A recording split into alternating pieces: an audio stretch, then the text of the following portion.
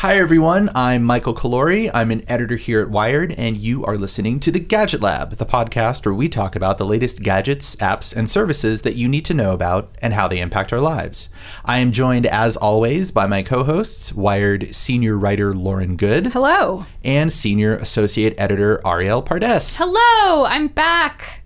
Did you guys miss me? Yes, we did. We did, actually. We were concerned you weren't going to return. I thought about not returning. I was in Copenhagen for a week. It's very nice there.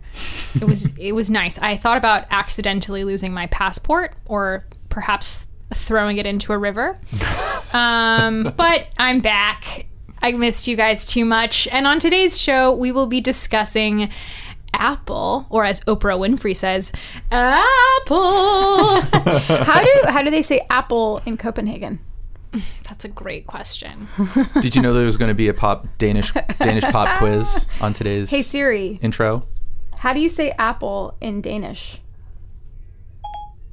I can't translate into Danish yet. Oh, good are you? Woof. All right. Well, despite Siri's shortcomings, there are a lot of new things out of Apple this week. The company held its big event at its headquarters in Cupertino on Tuesday. Lauren, you were there to soak it all in. So if it's okay with you, we will ply you for information, opinions, and juicy stories. Oh, we're going to have plenty of those. I was there, but first, let's get to the news, and then we're going to talk about all things Apple. Mike, do you want to go first? I will, yes. I have some news about the gig economy. California is close to instating a new law that would seek to classify gig economy workers as employees and not contractors. This bill, which is known as California Assembly Bill 5, or AB 5, has passed both the state assembly and the Senate, and as of the time we're recording this show, Governor Gavin Newsom is getting ready to sign it into law. Our own Ariane Marshall has been reporting on this story for the last few weeks, and she has a story this week on Wired. She says in her story that AB 5 reaffirms a 2018 California Supreme Court decision that established a three-part test to separate independent contractors from employees. It's a mouthful. Since employees are eligible for protections like minimum wage, healthcare, and workers' compensation, this new law would greatly increase the labor costs of all of the companies whose workers pass that three-part test. Now, that three-part test is: a worker is only an independent contractor if she is not under the control or direction of the company while she's working. 2, if her work is outside the usual course of the company's business. And 3, if she is customarily engaged in the same kind of work that she does for the company. So, to use Uber as an example, if the company is forced to classify its California drivers as actual employees, then it would see a 20% increase in its operating costs in the state, which is a huge ding on a company that lost $5 billion last quarter alone. Uber and Lyft, of course, are fighting back. The two companies have collected $60 million to support an effort to get a new, more favorable for them, worker classification measure on California's 2020 ballot. So the argument that Uber keeps coming back to here is that it's not a transportation company with contractors. It's actually a technology company, which means that its drivers are customers of its technology. Yes, that's what they're saying. So how will that hold up in court?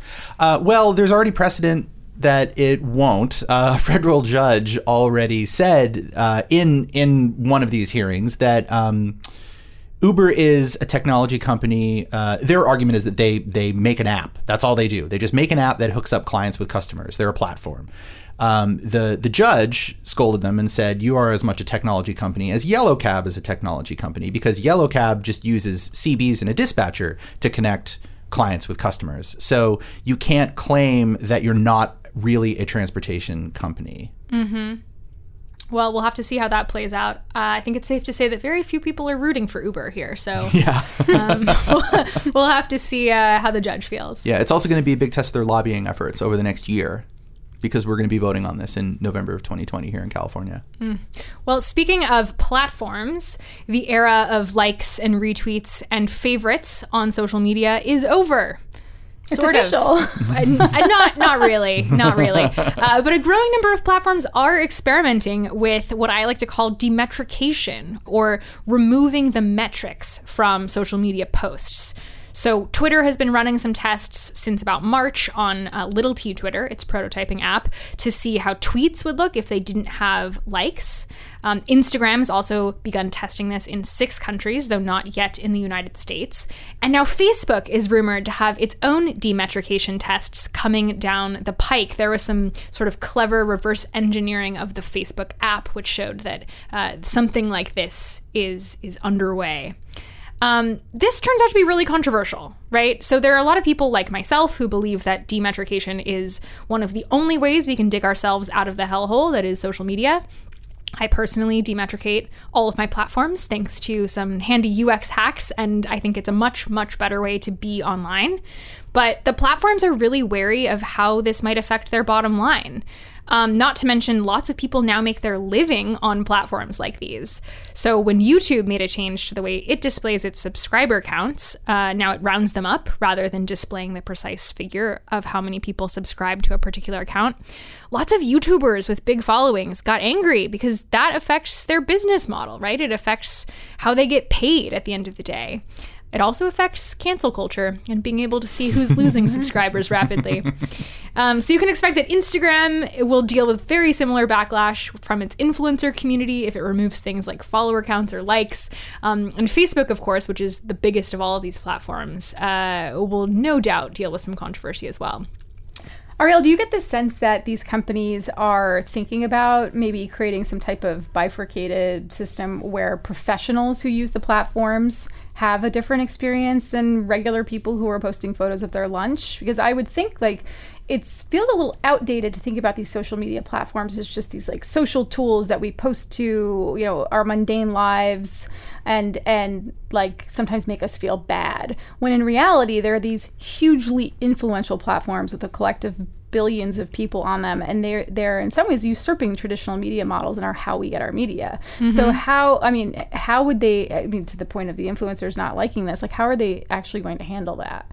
I don't think anyone has good answers at this point, right? I do think it's a smart suggestion, though, to create some kind of bifurcated model or even just a toggle where you could toggle off the numbers and then toggle them back on.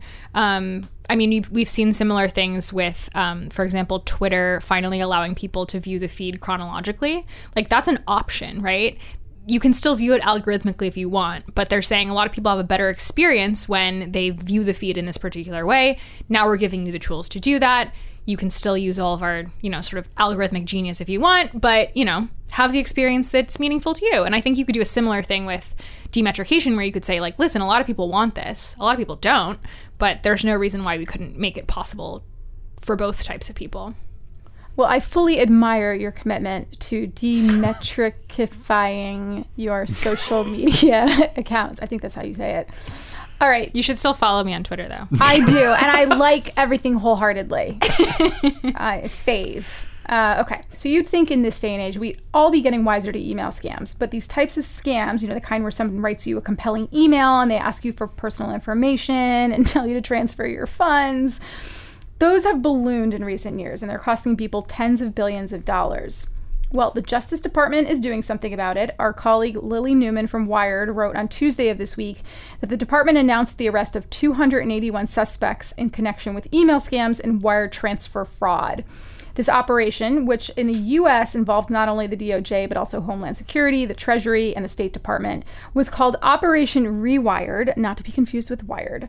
It resulted in 167 arrests in Nigeria, 74 in the U.S., and others in Turkey, Ghana, and throughout other parts of Europe and Asia. Most of the scams originate in Nigeria, but the problems really have spread all around the world. So you might be wondering how this happens, especially when most people are pretty savvy these days. And the answer is that scammers have become much more sophisticated. Lily writes about one example in which employment scammers will trick people by quote-unquote hiring them, and then as part of the enrollment process, they ask them to submit sensitive information. Or they overpay these people, and then they ask for a portion of the money back, when in reality they haven't been overpaid or paid at all. This also extends into fake romantic relationships as well. I don't know if you guys recall, but the New York Times had a great story several weeks ago about these kinds of scams happening on Facebook. So yeah, we're not past email scams in 2019. So these people that they arrested, I assume these are like spearheads? These are people who are like maybe running a scam ring or something like that? Or are these just individual actors? That's a really good question, and I'm not entirely sure, but it's It's a good question that you raise because you would think that these skills are pretty transferable. So if you've got a whole cluster of folks who are working on these kinds of operations, and then maybe you arrest the head of one group, maybe it does something to dissuade others. But there's still a lot of bad actors, to use a term that's, used frequently in the fraud world. There are a lot of bad actors out there, and it becomes kind of a game of whack-a-mole, especially when these bad actors are single-handedly focused, all day long on scamming people, whereas most people on the receiving end of the scam are just kind of going about their daily lives and then get a strange phone call or email or whatever it is, and maybe you don't have the bandwidth to really, investigate it or think deeply about what kind of sensitive information they might be sending over, over the wires. So yeah, it's hard to say at this point whether or not arresting a ringleader or just a participant in these scams will actually do anything to stymie the larger problem. Wouldn't it be great if just like the DOJ makes this move and then spam just stops? Right. No more Nigerian princes telling me that I need to give my money over. No more anything. Okay, well, let's take a quick break. And when we come back, Lauren, we'll put you in the hot seat and we'll talk about Apple. Sounds great.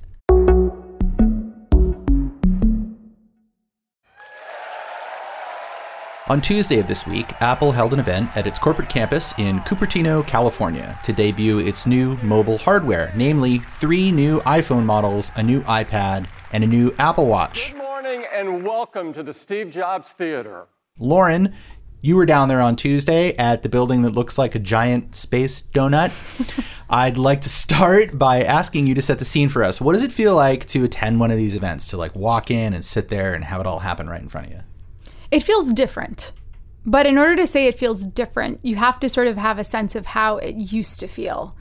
This is not the first event that's been held at the Steve Jobs Theater, which is relatively new. And so being at that theater is kind of a unique experience because it is like a giant space donut, as you said. It's this really, some people call it this spaceship. It's this huge circular building. It's up a hill. I mean, the grounds are gorgeous. The building itself is all glass and marble. And you go down these marble stairs into the Steve Jobs Theater where the leather seats are like nicer than any seat you would see in a luxury vehicle. It's like a really kind of crazy, nice experience. But when I say it's different, I mean the tenor, I think, of the events are different than they have been in the past several years. And we're going to talk about this a little bit more, so we'll put a pin in this. But I just think that, the overall excitement levels feel a little bit muted from what they maybe used to be around these new hardware announcements. That's interesting. I think we should unpack that, but just to sort of explain, this is the event where every year Apple unveils the iPhone, and indeed, the star of the show this year is the iPhone. Surprise, surprise. In fact, there were 3 new iPhones, the iPhone 11, the iPhone 11 Pro, and the iPhone 11 Pro Max.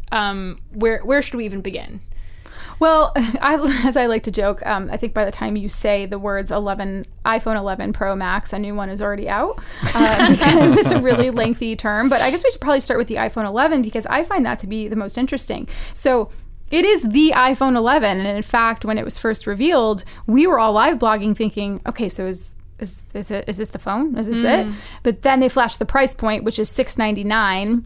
And announced that the iPhone XR, which is last year's model, is now selling for $599. And you realize, okay, there has to be more up Apple's sleeve because they've been pushing the cost and the average selling prices of these phones up and up and up over the past, few years. So the iPhone 11, I think, is the phone that most people are going to be interested in because it is at a really friendly price point for such a high-end phone. This is iPhone 11, the next generation of iPhone, and it is jam-packed with great new capabilities. It has one more camera lens than the iPhone XR had last year. So now when it does portrait effect photos, it can do them a little bit better because it has the added depth. It's a wide-angle lens and an ultra-wide-angle lens, 12 megapixel for those who are interested in the nerdy details. I'm pushing my glasses at my nose. Right. Listening intently. Exactly.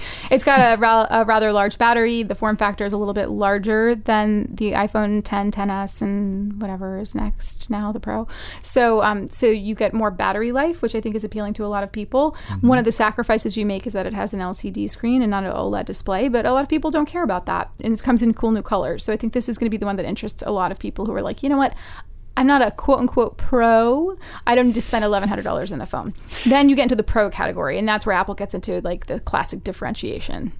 So yeah, what is up with Pro in the name? Like, I can only imagine how a pro iPhone user thinks of themselves as they walk through the world. You see, Michael, there are those of us who are amateurs, and then there are those of us who do this for a living. Yeah, Brian Barrett joked in our live blog that the iPhone 11 is then the iPhone amateur. And if the other ones are pro, then, what's this one? Like, oh, iPhone, I would have gone pro if I didn't have any surgery. I don't know. So, well, I mean, they do have a point, though, in marketing to professionals, given that so many professionals rely on mobile phones to do their jobs. Like, if you even think about this entire category of people who's making a living on YouTube or Instagram, or even those of us who aren't making a living on it, but consider that a big part of our identities, right? Like, taking really good quality photos is more important now than it has ever been before. And so marketing to people who maybe do use their iPhone to like take the Instagram worthy shot that then makes them a bunch of money from their influencer business actually kind of makes some kind of weird twisted sense. Yeah, I think there are a few levels to that. And the first is when you actually consider the word professional, you are correct. It is somebody who makes a living off of doing what they're doing. So by saying this is for pros, it begs the question, well, what's a pro? Is that an aspirational term? Is that something that actually applies? And I think you're right in that they're talking to people like the Marques Brownlees of the world, who's this fantastic YouTube reviewer and has built his business off of this, and also appears to be a great Frisbee player, but that's besides the point. And like, that's someone who they're probably thinking like, all right, someone like this makes his business off of this. So how do we cater to that person? And the person who aspires to be that person. Well, that's exactly it. They have to do that delicate marketing dance. And it's so Apple to do this. We're not to come out and explicitly say it's for that person, but to just kind of leave pro out there as this nebulous idea that like, Ariel, you could be a pro. I mean, you could be. You have $1,100 to burn. You want the fancy best camera. You want to up your game on Instagram. Like, you could be the pro. And then they bring it to like the next level, which is, and now director so and so is going to shoot his movie. And I absolutely love that. They crack me up because they'll show a director being rolled around on a dolly with professional lighting and like C-stands, and like the lighting alone probably costs $70,000 and all this stuff. And then they're like, and they zoom in and they're like, iPhone, and the person's like peering into this tiny little iPhone viewfinder, and like you imagine the DP like tapping the screen to focus, and then like looking at the dailies and being like, what is this crap? So yeah, like they create these like multiple levels of what pro really means, and so they want to make it for like a certain segment of people, but also for everybody. So what is it in particular that you get from the top of the line phone, the Pro Max? You get a better camera. That's the big difference between the regular Pro and the Max Pro? I mean, besides obviously the bigger screen, the bigger size, the bigger battery, all that. Better battery life. I think they're claiming up to 5 hours more battery life than you would have gotten on the larger model last year. And the camera. So you're getting well, actually, I don't think there's much of a difference between the 11 Pro and 11 Pro Max camera, but both of those cameras are differentiated from the 11 by an extra camera lens. Let's talk a little bit about the Apple Watch. Is there anything interesting there to talk about? Well, on some level, what Apple has done with Apple Watch Series 5 is make it work like every other watch in the universe, which is that it shows you the time all the time now. So they have created this display type that I'm going to botch the name right now, but it's something like low temperature polysilicon oxide, blah, blah, blah. Anyway, again, pushing my glasses up the bridge of my nose. You can go look this up. But basically, they created an always-on display, a low energy always-on display that has a variable refresh rate. So when it's in use, it might go up to 60 hertz. When you're not using it, it might go down to 1 hertz, and that's what saves the battery life. And they say it's the first in the industry like this. And so now the Apple Watch still has an OLED display, but it's always on. And it's pretty nifty because other companies have done this before with wearables. Garmin comes to mind. Garmin is known for having this transflective LCD display where it's always on, so you can always see the time. By the way, Garmin battery life is great. But Apple thinks like they've managed to accomplish something because they've now done this with an OLED, and they're still claiming the same battery life of like 18 hours. But that's really like, and then there's some new casings, but that's really like the only new thing. So besides the phones and the watch, Apple also showed off a new iPad. It gave some details around 2 of its new services, Apple TV Plus, its streaming service, and Apple Arcade, its gaming service. But Lauren, you mentioned that the sort of excitement around the sum total of these products was low. Yeah, it did feel like there was a little bit less excitement this year. And that may be because iPhone sales are slowing and it's just harder to get excited about each new one. It may be that some of the folks in the room, myself included, have been to lots of these events before and they start to feel a little bit the same after a while. But I think Charlie Warzel from the New York Times did a good job summing this up in his column this week about the overall tenor and maybe tone deafness of these events. He called it a love letter to consumerism and sort of painted a picture of how all of these whiz bang, wow, look at these shiny new thing tech events are happening against the backdrop of some pretty serious issues going on in broader society. I mean, the world is a different place than it was 8 years ago. The world is a different place from the time when Steve Jobs first announced the iPhone in 2007.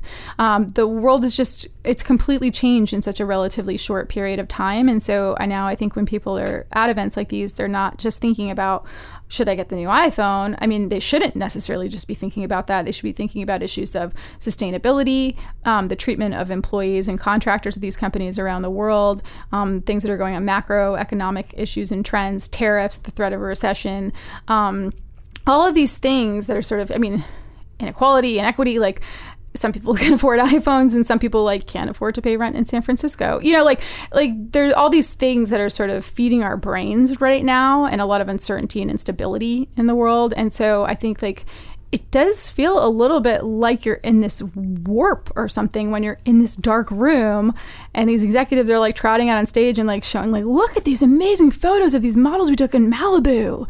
Life is grand. Yeah. And sometimes it just doesn't feel that way.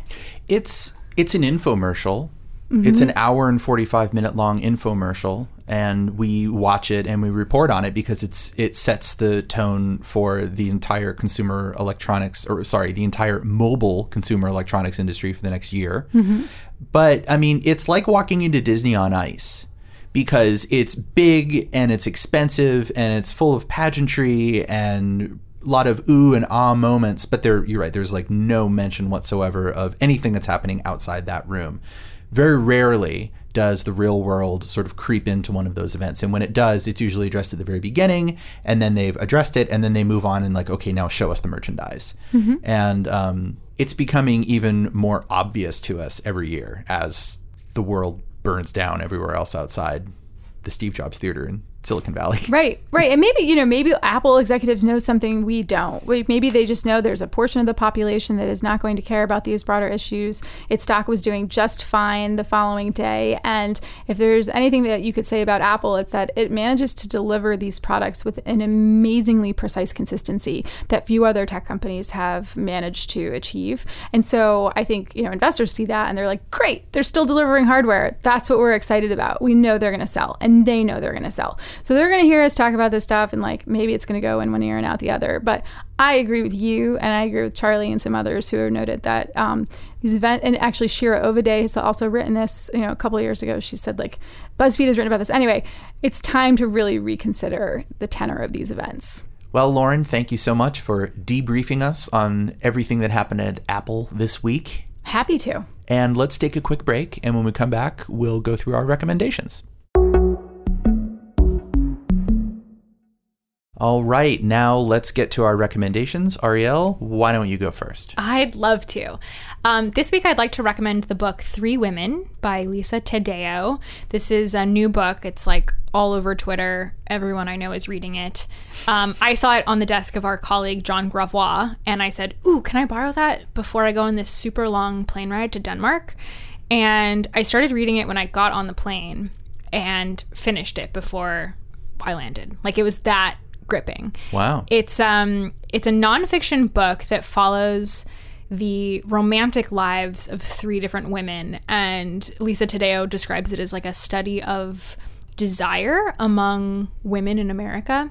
It's very unlike anything I've ever read, but you basically follow these 3 characters and their sort of twisted relationships, and by the end you feel maybe a little appalled by some of their behavior, but also maybe you relate to some of it. I would recommend certainly that all women read it. Whether or not you end up liking it or relating to it, I think it's still an important piece to read. And I think men could probably learn a lot from it as well. And it's also just juicy. Like, you get this extremely voyeuristic sense of like peering into somebody else's bedroom life. I was sitting next to this Danish teenager on the plane, and I was like, oh my god, I hope she can't read English. Oh my god, I hope she doesn't know what these words mean, because like some of it's kind of graphic.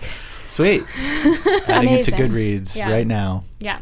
What about you, Lauren? My recommendation this week is very local. So if you don't live in the San Francisco Bay Area, I apologize. However, if you live in the Bay Area and you happen to be a fan of 90s rock music, And who isn't? and who isn't among us, I recommend getting your butt over to the Haight Art Center, because there is a fantastic exhibit called Live in Two Dimensions, and it is decades worth of Pearl Jam concert posters. I was really thinking of what I could recommend this week, and to be honest, I just haven't been much fun. I've been working a lot, but the one fun thing I did earlier this week was go to this exhibit. And it's great. There's just really great art by artists such as Brad Clausen and I think it's called the Ames Group. I may be getting their actual company name wrong, but there are a lot of artists who did much of the poster design for Pearl Jam throughout the years, and a lot of the artwork has distinct political or anti-corporate vibes to them. And I've been to some of the shows, so it was like cool seeing the posters from the shows that I've been to. And like I said, very obscure, very local. I feel like Mike making this recommendation, actually. You have become Mike. Oh my gosh. Yes. No, the band would have to be way more obscure. Like, it would have to be like Swedish prog rock or something like that. It's Swedish psych pop, Okay. not Swedish prog rock. Whatever it is. How did this reputation fall onto me? I don't know. Go see the Pearl Jam poster exhibit if you're in town. Awesome. Yeah. I'm going to read the book, and then I'm going to go see the art show. Okay. I would like to recommend a podcast this week, and it's a podcast that I've recommended before. It's called Lost Notes, and it's a show, usually about half an hour, 40 minutes worth of show, from KCRW, the big NPR station in Los Angeles. I've recommended it before because there was the first season, and now there's the second season. And the second season, I feel like, the show is really hitting its stride. There's a new host. Her name is Jess Hopper. She's an author and music writer. She has some really great stories to tell you about elements of the music industry and the music world that you probably are unaware of. It's sort of like liner notes sort of format, where they give you like a history of somebody and they sort of chart their story, and then they tell you a little bit about their lives and what happened in their careers. And often it's told through the voices of the musicians themselves. This season in particular, there's a whole episode about John Fahey, the avant-garde guitar player, that's told through the eyes and by the stories of the people who lived with him throughout his life, which is really amazing. There is a story about the band Fanny, which was like a stadium rock band in the 70s made up entirely of women that history has largely forgotten. Like, nobody's heard of Fanny, but you hear their story and it's really incredible. In 1999, a fan wrote a letter to Rolling Stone magazine. He was advocating for one of his favorite bands. He wrote, "One of the most important female bands in American rock has been buried without a trace, and that is Fanny."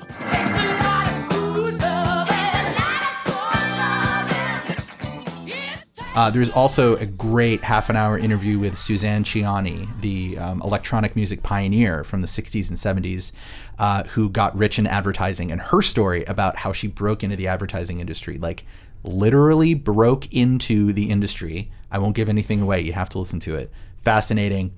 Highly recommended. Lost Notes from KCRW. It's a great commute podcast because it's about as long as this one, about 45 minutes. Fantastic. I really want to listen to that. All right. And read the book. And then go to see the art show. And take a long flight to Denmark. It's a plan.